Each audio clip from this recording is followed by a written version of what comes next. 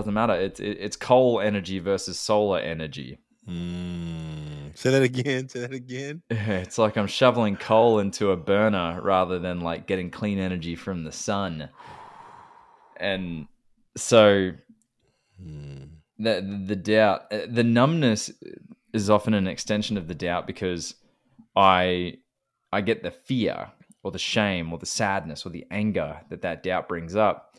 And then rather than look at it, rather than journal on it, I can go numb myself. With recently, it's been anime. I love anime, but it's been that, or it's been video games, or it's been going and working in my yard. Everyone's like, "Oh, your yard looks great," and I'm like, "That is 90% procrastination from doing other stuff." Just so you know. Yes, the yard looks beautiful, but that is 90% of that work was me avoiding, facing that empty page on my computer. And then the disengaged and lazy has been this, and I almost wonder if it has two sides, because the disengaged and lazy has also been me embracing the part of me that needs to sharpen the axe before I split wood again. So I have this story that's like, don't be lazy. You need to Gary Vaynerchuk this shit. Like, hustle, blah, blah, blah. Like, what you could do in the next 2 hours could, change everything and get it out of your head and, action, action, action. And there's this other part of me that's like, but you don't want to do that. Right now, you want to lay down.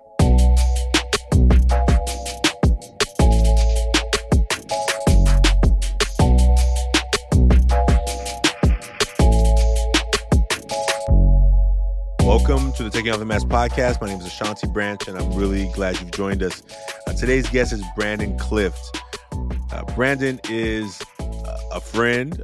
We go way back. You're going to hear our meeting story and how my trip to Australia, meeting Brandon face-to-face and presenting at his old high school, and just how the journey of our connection has grown.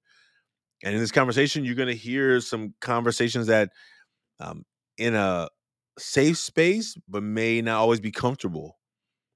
Like, I think sometimes we need a safe space to have uncomfortable conversations. I think most times the reason in this work of talking about men and emotions and feelings and how we feel in our masks is the reason sometimes it's really not easy to do it and people shy away from it is because, first of all, it's uncomfortable, period. But if it's uncomfortable in an environment that's not safe, then danger is on the rise.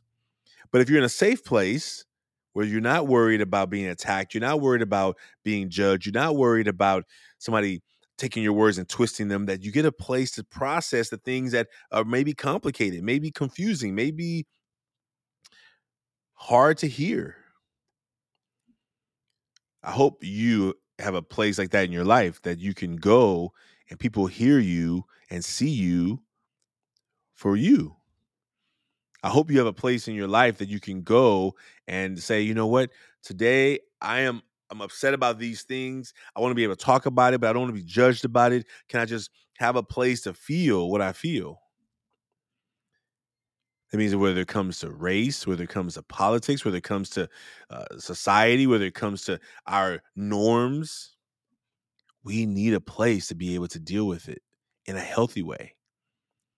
Because what we see over and over again, it shows up in some of the unhealthiest ways, which is then how we use this term of toxic. Now, we don't use that term in this show, but you hear it out there in the world. And the reason we see many men not wanting to have these conversations is because they think that they're going to be told that their identity, that how they are, is a toxic thing. And that's not what we're trying to say here. We're trying to make space for men to have conversations that are maybe sometimes uncomfortable, but that are safe, and that help us see that, man, I see you. Thank you for being a part of this opportunity. Thank you for being a part of this show. Thank you for being a part of this conversation. Thank you for letting me hear how you are feeling right now. And those are the things that are really important for us to be able to do as men in so many contexts.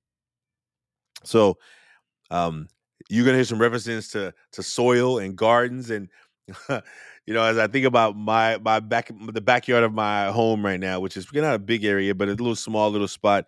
I've loved having a garden, and I've often felt like when I go out in the garden to go and I got right now got greens and kale and collards growing, or like I feel like I should be doing some work. I sometimes have to like tell myself when I'm in the garden, actually, which is some of my mindset rest time, some of my self-care time. I love being in the dirt. I love like cutting plants and replanting them. I love planting seeds. I got some new manzana peppers that are like hot. They're super hot. They have amazing black seeds inside. If you've never seen them, you got to see them. And I remember like trying to get these seeds to grow, and I leave and I don't come back for like 2 weeks, and the pot that I put the seeds in are like, good luck. These ain't growing. And I like, why do these? Well, because you need to be taking care of them daily. But if I go back there every day or every other day, I sometimes feel like I'm wasting time from other stuff that I need to be doing. And so, when do we make time for rest? When do we make time for the things that need to help us to just come back to self? And so, however you are finding time to spend that time of like reset, of rest, of rejuvenation, I hope that you are doing that for yourself. I hope you're doing that for your own soul. I think one of the things Brandon talked about is we have to be able to till the soil to have these hard conversations so that we can then be able to see it and say, oh, now there's some soil ready for these conversations. And all the work we've been doing in these podcasts as we approach episode 100, we're trying to say, how are the seeds working out there? What do we need to do differently? How do we make more context to more people having these conversations? Is it working? And a lot of questions we have behind the scenes is like, okay, how do we make it more efficient, more effective? How do we make it like, what are the things we need to do? And we need your help with that part. So that's the ask for you, is that if you are enjoying these conversations, please let us know. Please write us a review, tell us, send us a message, like let us know, because we ultimately want these conversations to be adding fuel to the field of a mission of making a space for men to be more of their whole, full, authentic selves.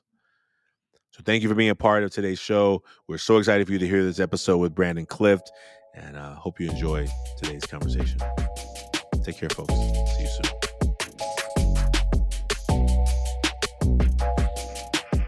Brandon and I go way back, maybe 5-6 years. Brandon was the catalyst to my first trip to Australia, and I'm just so glad to have not only known him, but to still know him and to really have a brotherhood with this man. And so, Brandon, welcome to the Taking Off the Mask podcast. Great to be here, man. 5-6 years. That blows my mind to think about that. Someone invited me to a screening of the Mask You Live In documentary. It's where I first became aware of you. And I was so moved by that, having come from a private old boys kind of upbringing where the man box, as Tony Porter talks about frequently, right? That was full. Those were the rules.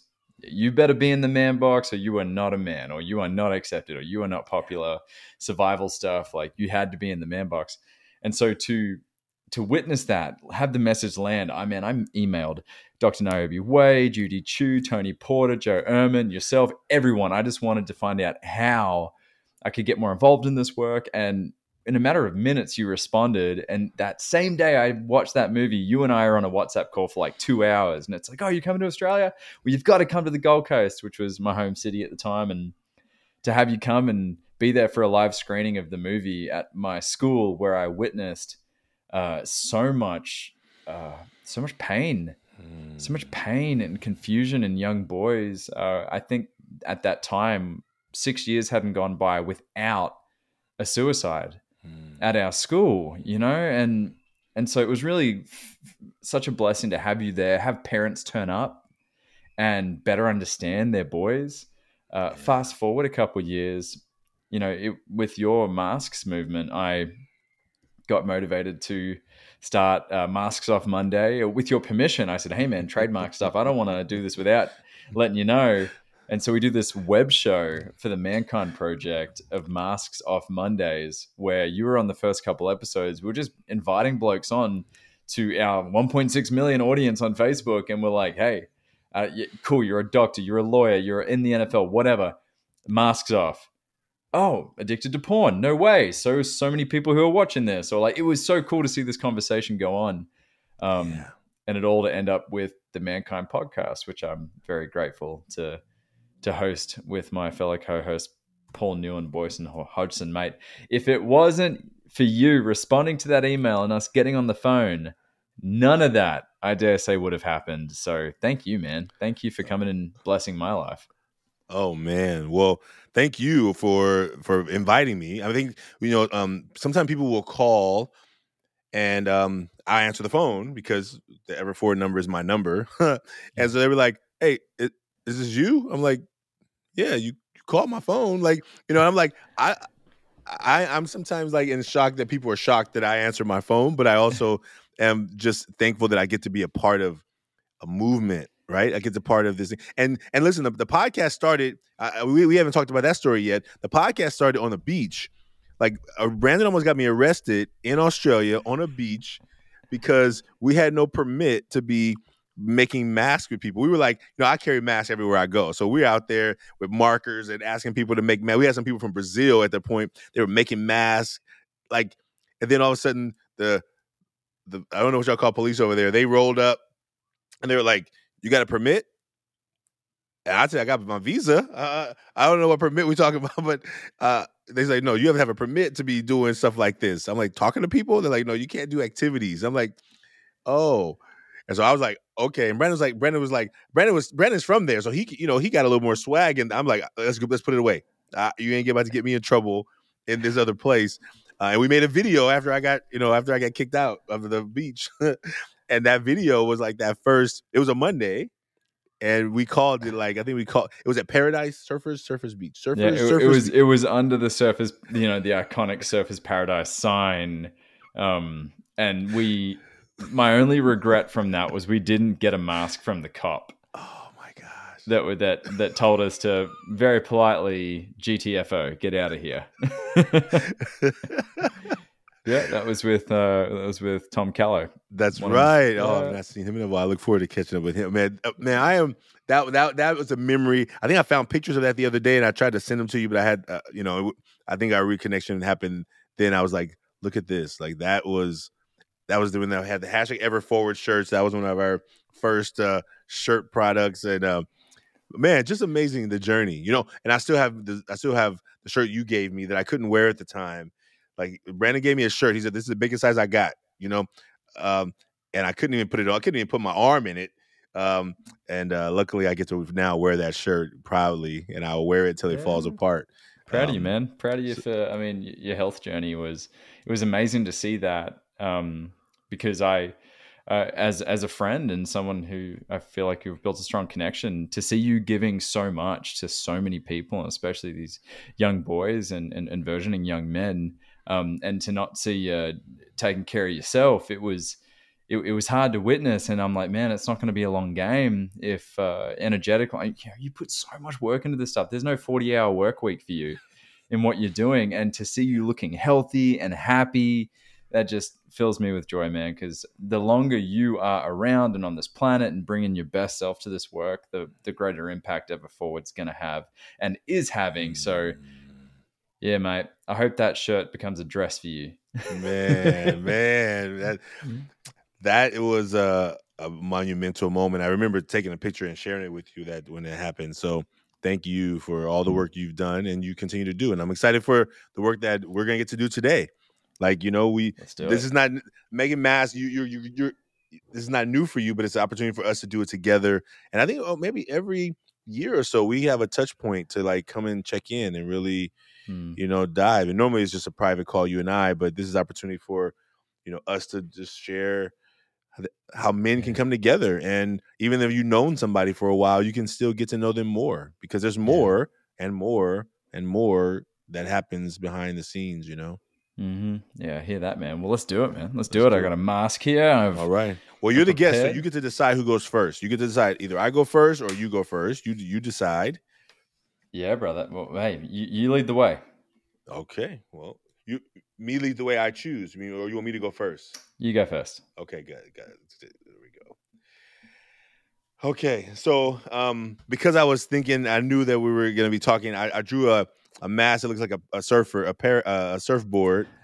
Now, for all those surfers out there, don't judge my surfboard, but that's because I've never been on a surfboard. That's my best idea of what a surfboard looks like. That's what I would call a. I mean, it's somewhere between like, yeah, that's what some people might call a fish. A short and wide board. Believe it or not, there are boards. They're called fishes, and yeah, no, mate, I think that's a good board. Oh my god, how funny! How funny. Well, the words that are on this mask Mm, today, I put funny, serious, hardworking, and mm, I added caring at the end because sometimes I've been really trying to put caring first. mm. I put funny sometimes first, but I think when only people who really get to know me, I think know that I try and be funny. I think I like to keep things light, but I think in my work world, like I'm often really serious and hardworking, and I think caring sometimes gets lost Yeah. because I'm so passionate about this work. I care a lot. Like I take it really serious. I sometimes take it personal. I take it personal when a school doesn't follow up. When I take it personal when they say, "Hey, we need help for our young people in our school," and then they go radio silence. Because Yeah. for me, it's not about the business; it's about the impact. And I think, and what happens is that my serious and hardworking comes out, and I get into that mode. But deep down, my heart is just feeling for those students who are not getting seen or getting noticed because I Mm, deep down know what that's like. And so I think caring out, trying like I'm one of my mentors the other day said, Shanti, we want to invite you to begin leading with care. mm, Like I think the caring part of myself had to get shut down for so long in my life. You know, the mask of being tough and strong, growing up in Oakland, California, growing mm. up to be a single mother, trying to prove I was tough and I was man enough. I think tough, strong, hardworking. Well, those were the characters that had to get pushed forward. Sure. And I think I've been really trying to do a lot of work in this part of my life of like let caring lead, even though for most times it doesn't. It feels right, but it often feels sometimes uncomfortable because Mm. people are like, "Why are you so nice? Like, why are you? Why you're 6'1", you're 300 pounds? Like, why are you?" What's mixed up in the image that people see and what they expect to come from you. I think when people, even when they first hear me talking, they look at this. Even with teenagers, when I go to schools, they're like, "Who who is this?" Like, right? Because on the outside, there's an image of what they expect me to talk like or be like, and I Yeah. and I don't match, right? It doesn't match what a lot of the stereotypes say, right? It's clear for me. Sure. Sure. Yeah, Yeah. There's well, you've got that inner narrative, right? That of having to grow up and be tough, right? That survival mechanism that you built. And another friend of mine, Paul, growing up with a single mum, growing up in a predominantly black community, he remembers there were the roles, right? There was the tough guy, don't fuck with me, and then there was the kind of joker, the one that would kind of use word smithing and try and find a way to keep levity and yeah, dodge tough, tricky situations. So that's right. some of the work I've been a part of around, like DEI stuff and waking up to whiteness is uh, the common misconception of black men, the angry black guy. Hmm. Plus, being you've got a very strong presence. You're tall. You've got a large frame, Yeah, and so you're both your inner experience and the external expectation. It's like a dichotomy. It's just like, and then you open up, and so quickly people get to see your heart. yeah. I'm sure it throws some people off. It's It like, does. It yeah, does. It definitely throws people at the cafe when I'm leaving. I'm like, "Oh, thank you so much," and they're like, "Oh, what just happened there? Like, what's happening?" Right? And I feel like, am I being overly nice? And sometimes I feel like that pressure too, right? Because I'm mm, in this package. Sometimes I feel the need to almost have to be super nice guy so I don't make people feel threatened, right? And right. that's probably part of. Maybe I'll add that to the back because I think sometimes that worry of like, yeah, okay, let me let you share the front because everyone's coming out to the back. I think it's more of things I don't talk about much, but Right. it's something I feel a pressure. Sure. Yeah. Thank I you. hear that, man. I hear that. Thank you. Thank you. So, do you go to your back or do I go to my front? I think we'll go front, and then I'll go back. Okay. Unless Well, unless you want to go front back together. yeah, You're the man. No, guest. no, man. Okay. You showed me yours. I'll show you mine. On the front, it's so wild. Last time I sent in a mask to you about a year ago. It's amazing how different it is. This is what's most alive in me right now. To kind of give context and setting the scene, what's different about me than a year ago, let alone the 5 years since we first met. I'm in love, engaged, expectant father. So we've got a baby on the way. I have totally embraced hashtag dad life. I mean, you should see the garden. I got my perennials. I got my annuals. I got my dianthus, hydrangeas, forsythias. Like I'm straight up drinking the domesticated man Kool-Aid right now. And what that has, and what's been so interesting about that, it's been a very grounding experience of spending all my life thinking of as me as just one person, one vessel. Now all of a sudden, the conversation has become we and us in relation to my fiance, and it's about to get even bigger with we and us with a new child on the way. So I've been going through this crazy unknowing of what to expect, what's coming. Am I naive to be confident? Am I obnoxious and arrogant to think that I got this? It's just this weird pressure. So this exercise has been really fantastic for me to kind of put pen to paper, get the subjective in my mind and make it objective by putting it down. So on the front, what I want you to see, me, Brandon Clift, what I want you to see is confidence. That confidence is I just got my shit together, man. Like, don't worry about me. I'm good. I got this. Both hands on the wheel, 10 and 2. Confidence that I'm grounded. I've I've spent less of my life grounded than I ever have not grounded. So it's a weird sensation for me to have my feet on the ground, feet in the dirt, engage the introverted parts of me and my personality, which I recently realized that my extroversion was actually a survival mechanism I created as a kid to be recognized and admired and validated because my dad was always center stage. If I wanted attention or love or validation, I had to be louder, more entertaining, more funny, totally negating naturally who I am, which is quite an introspective person who likes to be alone a lot. That's about to change. So I want you to see me as grounded, and then engaged. I want you to see me as engaging, as someone who, when I'm with you, tell me more. What was that like? When sometimes I don't give a shit in that moment. Like in that moment, it's like energy protection, but I got to put on this face of being interested. And sorry to say it, sometimes I couldn't give two what's about what's going on in someone's life. I'm just focused on what's happening for me and mine. So that's the front of my mask currently. Thank you, brother. Thank you, and and that's what I think that's beautiful to be able to speak to it, because I think for people who are like not only have a show but who are doing work with people out in the world, like I wonder sometimes about that. Like, okay, when do you have a moment to take a breath? And like, I think one of the things, because you talked about like self-care, I'm really bad at that. Like I've gotten so good at like helping others that I don't take time to sometimes introspect. I'm thinking about stuff, but I'm thinking about how to be in action. So thank you for speaking to that, because sometimes Yeah. Can't do that too long, man. Oh, Can't do man. that too long because the cup gets empty. Oh, man. Oh, I've seen and felt and experienced an empty cup, and like wondering like what is going on. And I realized, oh, I'm exhausted, but I'm trying to keep going. I'm like running on fumes, right? And I Yeah. think that's part of the work.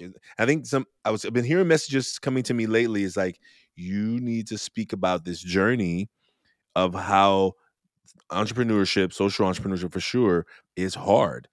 I think we always hear about the success stories of people who got the $1 million grant, and I watch it. I'm like, but where? Okay, how do you get to this phase? Because this phase I'm in ain't nowhere near that. Like, how do you? And no one's talking about this phase where luckily I only have a rectangle here. You can't see my desk, but my desk is a mess. Like, No, yeah. it's probably piled up like almost this high. Like, no, it's Yeah, not. Kind of because close.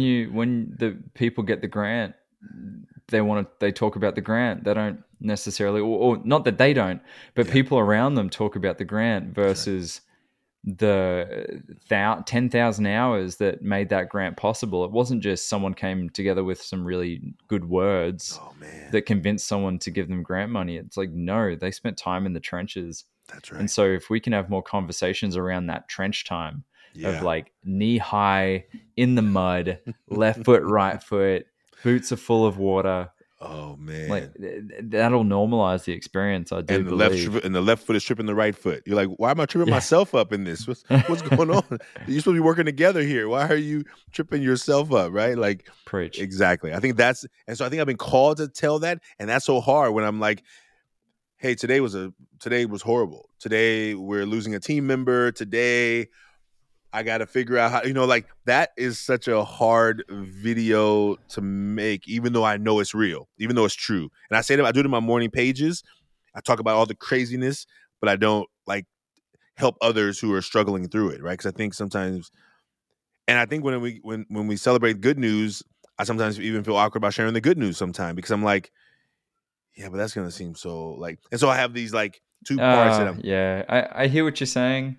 I also want to share F that because, dude, you'd be putting on a mask otherwise. Oh, well, yes. Oh, Yeah, putting on a mask otherwise. it Like, is. I watch these videos of like hustling over here, 2 a.m, 6 cup of coffee. When really what I want to hear and what will get me more bought into that person's journey is if they're like, man, I'm freaking out. Yeah. I got a proposal due tomorrow. I'm totally unprepared. And I understand professionally why some people won't post that stuff, but like, Right. that's what I want to know. I want to know that someone ate shit Yeah. to as well. Yeah. As I am right now or have in the past. And I made those videos, and you know where they are still? Right there in the phone. Right. I've made them, and I'm like, I'm not sharing that. Right. And I think what I've been called, like what I was saying, I've been called lately in this moment of like, help people see the journey. Yeah. Help people see that it's not all the success, or it just splotches along. Like when people read my bio, I've always say at the end, like I'm like, I just want you to know that that's the highlight reel, because here's what happened in the last 2 days, and I'll tell them something that happened over the last week or whatever, because I want them to be really clear. Like I wrote that bio, I wrote that highlight reel, but that's not how I see my life on a daily basis. I see the chaos, the confusion, the worry, the doubt, the back. I see the back of the mask so much more than I see the front. Than I see the highlights. And I think that I want to help people with that. And I think I've been just afraid. I think that's the next part of this coming to the back, right? Like, good segue.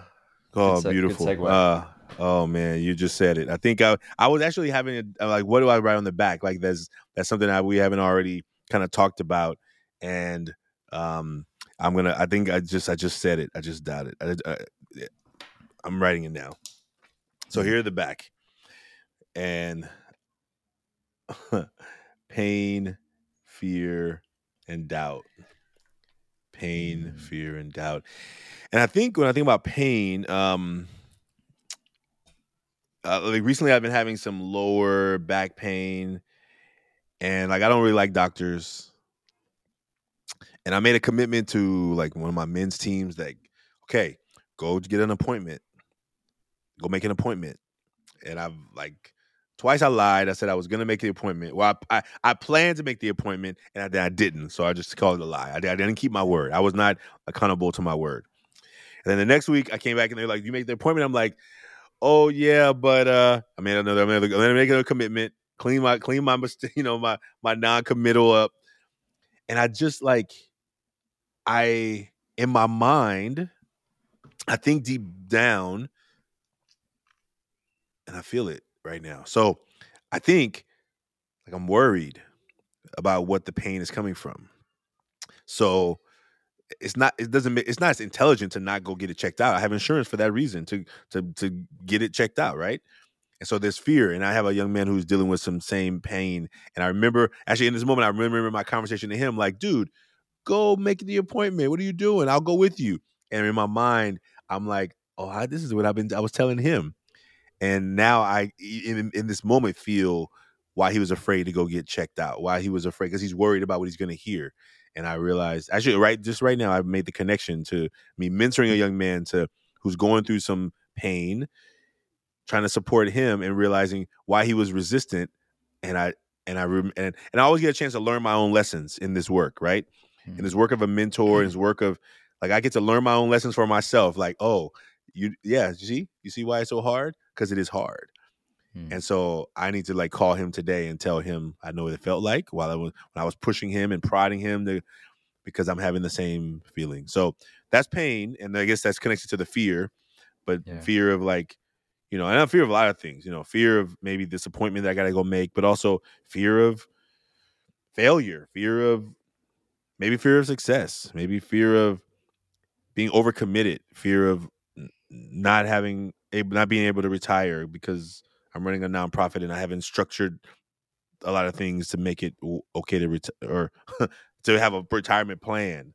And then doubt, like I believe this is the work I'm supposed to be doing, but I sometimes doubt that I'm supposed to kind of not ever have a lifestyle that I've dreamed of. Like, I don't think I dreamed of that a lifestyle that I dream of for vanity.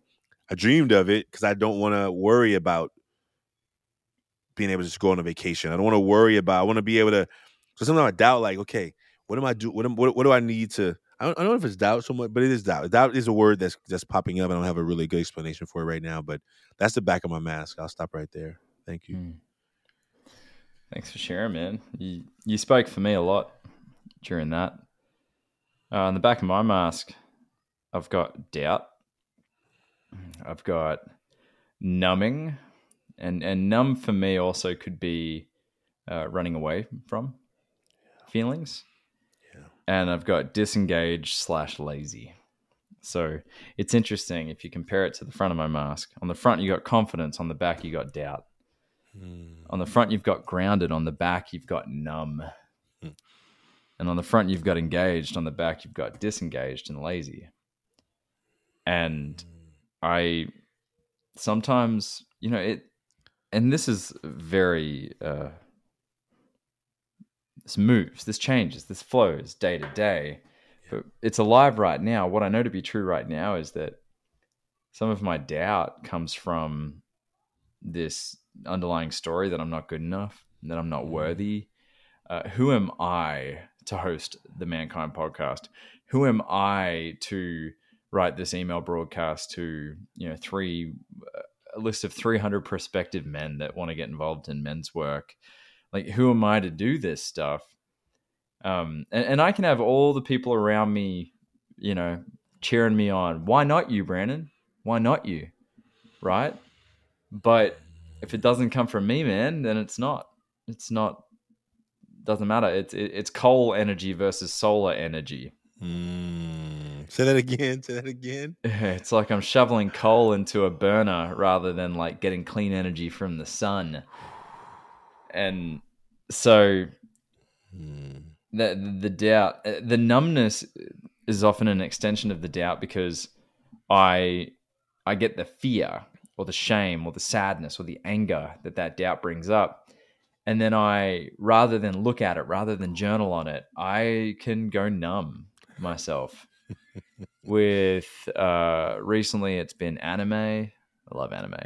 But, it's been that, or it's been video games, or it's been going and working in my yard.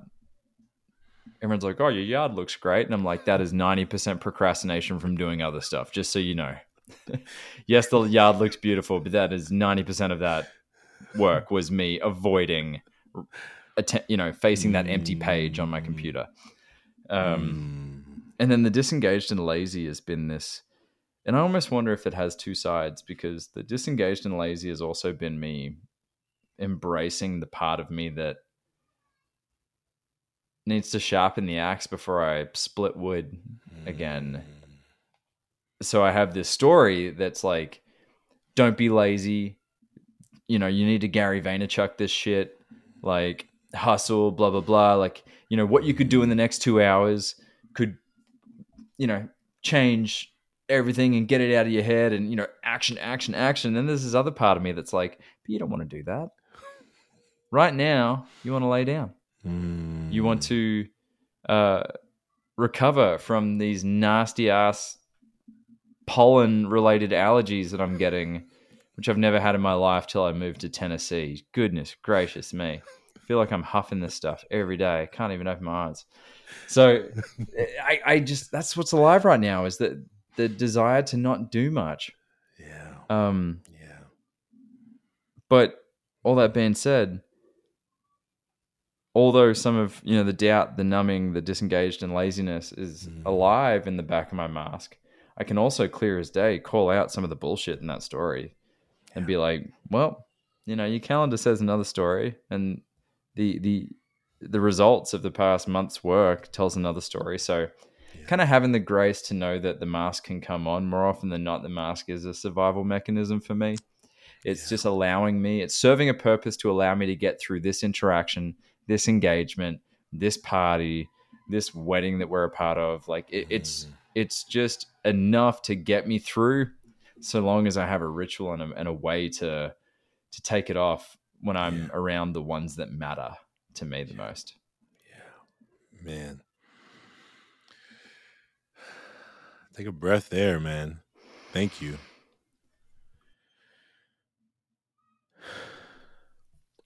And what I wonder, maybe as you've been doing this work, I don't know, are you in a circle now? Are you in a circle? You sit in a circle with men now? We just started Chattanooga's first non-denominational men's group. And by non-denominational, I mean it's not associated to Christianity, which I'm grateful those groups are out there, but we're in a town of 200,000 people, and every single group I ever found was faith-based. And there is a humongous amount of men, faith-based and not faith-based, that don't want to connect over the Bible. They don't want to connect over that stuff. They want to connect over what's impacting them as a man, totally separate from the teachings of Jesus Christ, right?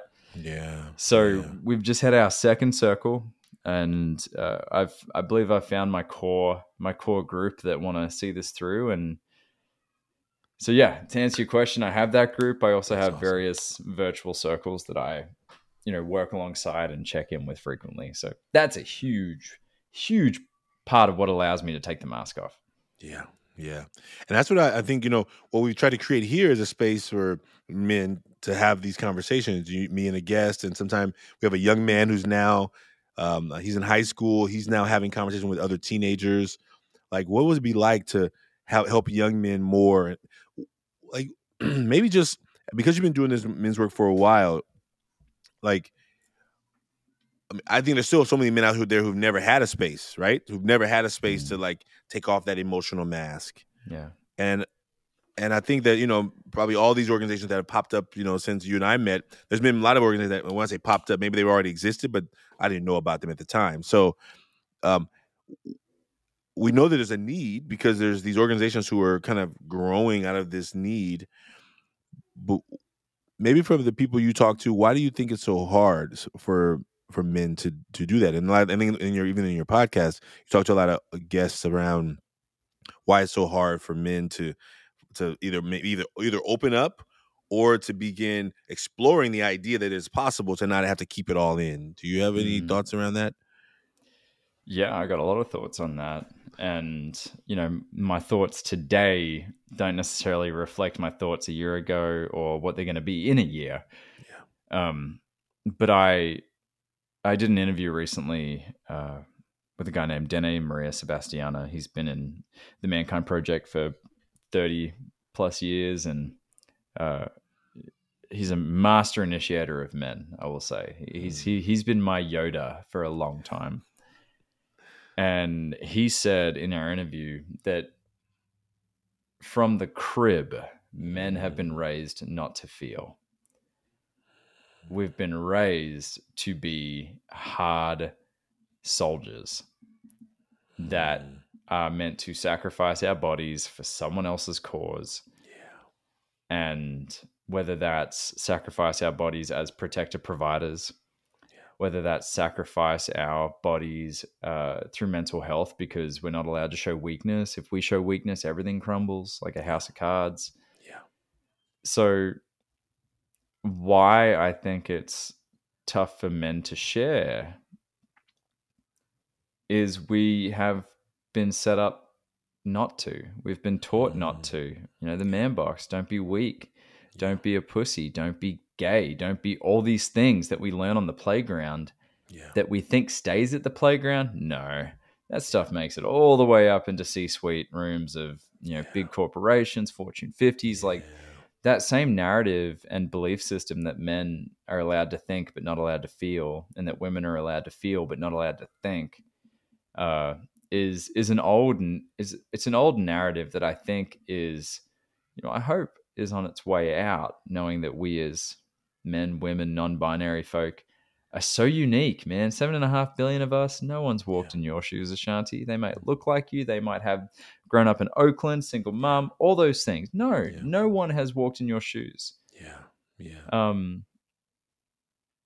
So yeah, there's a lot to play with here. There's a lot to acknowledge. And so what I feel like works best for me in connecting with men and getting them into a circle like the one I host, or get them into the Mankind Project, is to just ask questions and see where they're at in life. And I try and avoid to avoid being polarizing, because it seems like what I'm witnessing is you've got, and I'm setting up a binary when I say this, so I understand that may not even be helpful, but one side of men are saying, you know, don't be a beta bitch, don't be a simp, and whatever that means. Yeah. Right. It's kind of like reclaiming this alpha status. We've let women get too far along or whatever. You know, we need to be dominating and control, regain our power and control. Yeah. And then there's a different narrative, which is, you know, don't be toxic in your masculinity, which, I'm sorry, man, that is so misused and weaponized as a method to make men feel shame. Yeah. Where, I'm sorry, if you got a penis, a vagina, you identify as cisgendered male, or you identify as male even though or identify as trans, we all have access to masculinity and femininity. It is not specific to gender. Sure, men have testosterone, and that might give them a bit more access to the masculine. Because of that, it doesn't matter. Yeah. I mean, when I talk to people all the time, and they go, they throw out toxic masculinity because they hear about what I do, and the lowest hanging fruit to them, based on the conversations happening in whatever media channels they watch, is toxic masculinity. And I ask them, what do you think that means? 9 times out of 10, they say men. Yeah. Yeah. They say men. And I go, well, that's not fair, and that's not true. Perhaps the greater majority of those perpetrating these perhaps negative characteristics of masculinity are men. Yeah. Perhaps. But I think we as human beings have this part of our brain that tries to sort things in black and white. You know, sun rises in the east, sets in the west. Okay, no arguments there. Gravity, cool, no arguments there. Right. The earth is round or flat. That's when people start to get a bit... I say that as a joke. But when it comes to toxic masculinity, the easiest thing my juvenile brain can do, that's only ever heard of this phrase once, or trying to understand the world and trying not to get lost in the no man's land of this debate, right? We want connection, right? So we want to feel like we're a part of something or a tribe, whether that's a political ideology or religious ideology, whether it's, oh, what do you know? Now I'm the bloke calling people beta bitches and simps. Or no, I'm the guy saying men need to stop being toxic masculines or whatever. Our black and white thinking wants to go toxic masculinity. Well, that just means men. Mm-hmm. That just means men.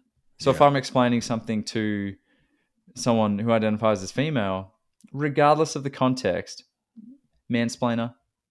You just mansplaining? Oh gosh, well, I wasn't aware that I was. Thank you for bringing that to my awareness. Can you give me a deeper insight into what you mean by that? Mm-hmm. Right?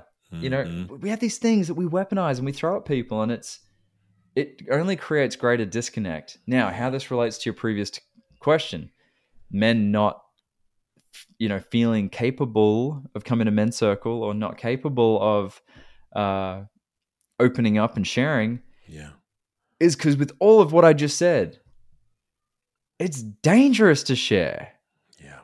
Because if I share, I'm at risk of losing connection to those who, we frequently call each other pussies or whatever, right? Yeah. Oh man, I'm out of that tribe, so I'm in the no man's land, or I'm kicked out of the tribe. Saber-toothed tiger is around the corner, going to get me because I don't have the power of numbers anymore. Mm-hmm. Mm-hmm. Or on the other side, right? It's I'm going to be hard and macho and whatever, shut down, hide the emotions, and now I'm called a toxic masculine, or perhaps someone might say that I'm a misogynist or a racist or whatever the debate and the lines where they get very blurred, wherever that's happening. Men go, oh, well, if I share an opinion or open up, then I'm at risk of losing all connection. That's right. All connection. That's right. And so what if, I think back to an instructor I had when I did I did a powerful course through the Mankind Project called Power, Privilege, and Unpacking Power, Privilege, and Difference. Yeah. And a man by the name of Henry Thurman, what I love about this is you got a group of generally white guys being facilitated by a straight white guy, a black man, black woman, and a trans man, trans queer man. Yeah. And it's a space where white men can go, how do I build a relationship with a black guy while I'm trying to do my racist work or whatever? And he goes, tell me something you like. Guy goes, soccer. Cool. Do you think there's a man out there who doesn't look like you who likes soccer too? Start there. Start there. Be human. Connect. Yeah. Connect on something that you can relate over. That's right. That's right. And so that's what I love about men's group, which is you vote Trump, don't care. You vote Biden, don't care. Yeah. Let's connect. Our Venn diagram crosses over more than it doesn't. Yeah. The only stuff that doesn't cross over might be our political beliefs, might be religion, whatever. We as human beings can relate on so many more things. So I'm not going to say to someone going through a hard time, you need a men's group. I'm going to get to know them. Yeah. I'm going to get to know them and be like, after that time and that investment of building a relationship, I can then go, hey man, you open to some support around that? Yeah. I'm not going to force feed this stuff down someone's throat. That's right. That's right. I really liked what you talked about when you talked about the toxic part, because I don't use that term either, because I think exactly what you said, when men hear that, when a lot of men hear that, they hear men are toxic. And I think that is a misunderstanding and it's a mischaracterization. And so I've chosen just not to. So when someone uses it, and I'll say, I've chosen not to use that for these reasons, because I think that it isolates people from the conversation, right? And then for those younger men who are out there on the social medias telling other young men, don't be buying no flowers, don't be all the things you talked about. What I often see is they're trying to live up to an image by somebody either in their community, their life, or what they think is popular.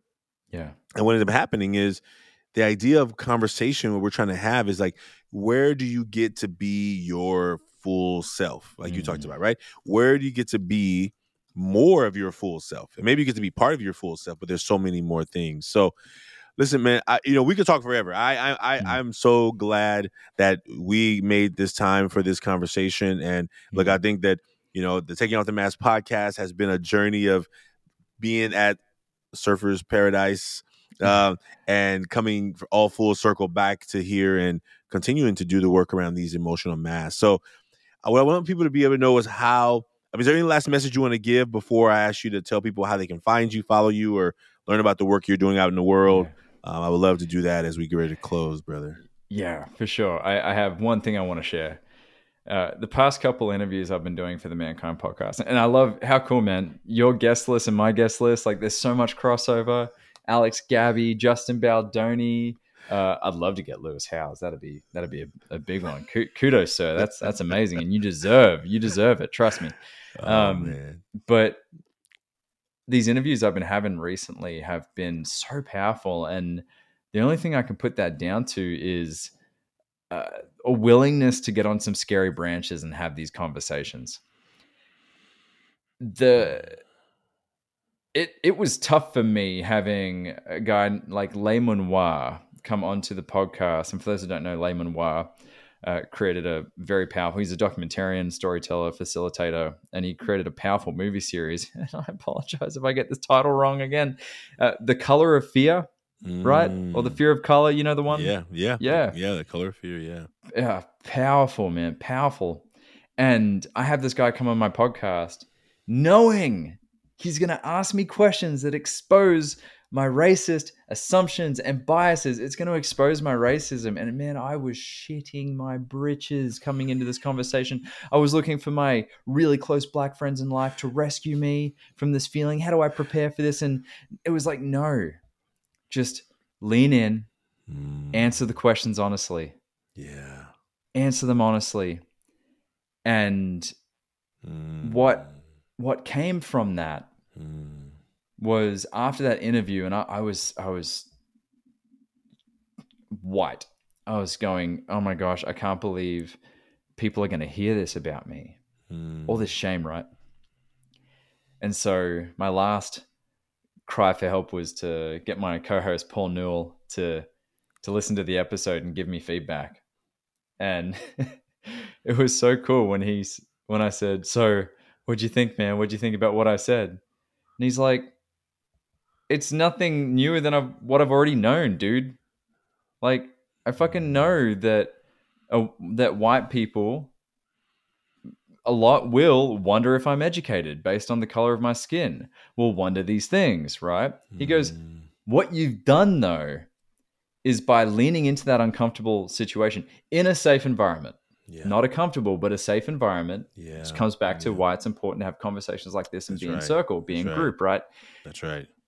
He said, now that you have owned that, we now have fertile soil. You tilled the soil to be able to continue this conversation. And now we have greater trust between one another just to own what was already known, right? And so to answer your question of a message I want to leave is, look, do the work. What is the work? I can't tell you. It's your work. Whatever's alive in you. But what I do know about that work is it's digging up that which I've hidden, repressed, and denied. The shadowy shit that I don't want anyone to know about me. I don't want them to know my racial judgments or biases. I don't want them to know my sexist thoughts and opinions. I don't want anyone to know that stuff. But if I know them, if I know them, I can do my work around it so that it doesn't turn up as much. Put a light on it. It all comes back to doing the work. Yeah. Man. And for this man, Brother Brandon Clift, who has an amazing garden, not only is he tilling the soil in the yard, but he's tilling the soil in his heart. And I appreciate you, man. I appreciate you for being a man who's willing to do the work. And I think that's what I've known you as is when we first met. And I continue to always cheer you on over here. So thank you. And would you want to tell folks where they can find your podcast? You mentioned it, but can they find it? What's the full name of it? Absolutely. So the Mankind Podcast. Remove the when you look at it. Mankind Podcast. Mankind being one word. Our show is it's an extension of the Mask Off Monday, which Ashanti inspired, and Ashanti is one of our earliest interviews on this show. We're now at 71 episodes. Our mission is to break the molds of modern manhood, to prove there's more than one way to be a man, right? We're about breaking down the man box and telling people that here's the rules of being a man. Don't be weak, right? Dominate others. Be the man. No, we're proving that is not the case. That's and you are going to be introduced to researchers, thought leaders, authors, regular Joes and laymen like myself that are achieving amazing things in this world. And they don't fit that old mold of what it means to be a man. And it's so powerful to see and embrace and highlight the difference in all of us, regardless of gender, regardless of our political feelings and opinions. We are so nuanced as individuals. And that's what we want to bring to the show is guys and gals and non-binary folk that you didn't even know were out there that are doing amazing work, that are doing the heavy lifting so you don't have to, right? So we can have these conversations so you don't have to. If you want to listen to my episode with Les Noir, listen to it. It's uncomfortable, but shit, it's powerful. And perhaps I can do some of the heavy lifting around your racism, right? And your biases and assumptions. So we want to make sure this podcast is all about going out on skinny branches, having the conversations that others they want to have, but perhaps aren't willing to have. That's right. So it's a fun show. It constantly requires me to up my game and do my work. So I feel like me, Boyson, and Paul have evolved as the show has. And man, we want to bring world-class content to our listeners, and I believe our numbers are reflecting that. Well, man. Well, I'm so excited for you and the work you're doing. And folks, Brandon and I shared our masks here publicly, but you can do yours anonymously at millionmasks.org. We thank you for being a part of the show. Brandon, thank you. Good to see you again, brother. And look forward to even more conversation in the future. Yeah, brother. Can't wait to have you back on the podcast. Looking forward to it. Thanks for having me, man. This has been amazing. I had a great time talking to you again, man.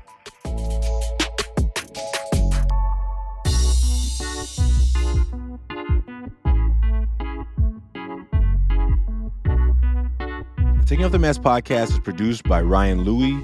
Editing, videography is also by Ryan Louie. Graphics by Kelly Wong.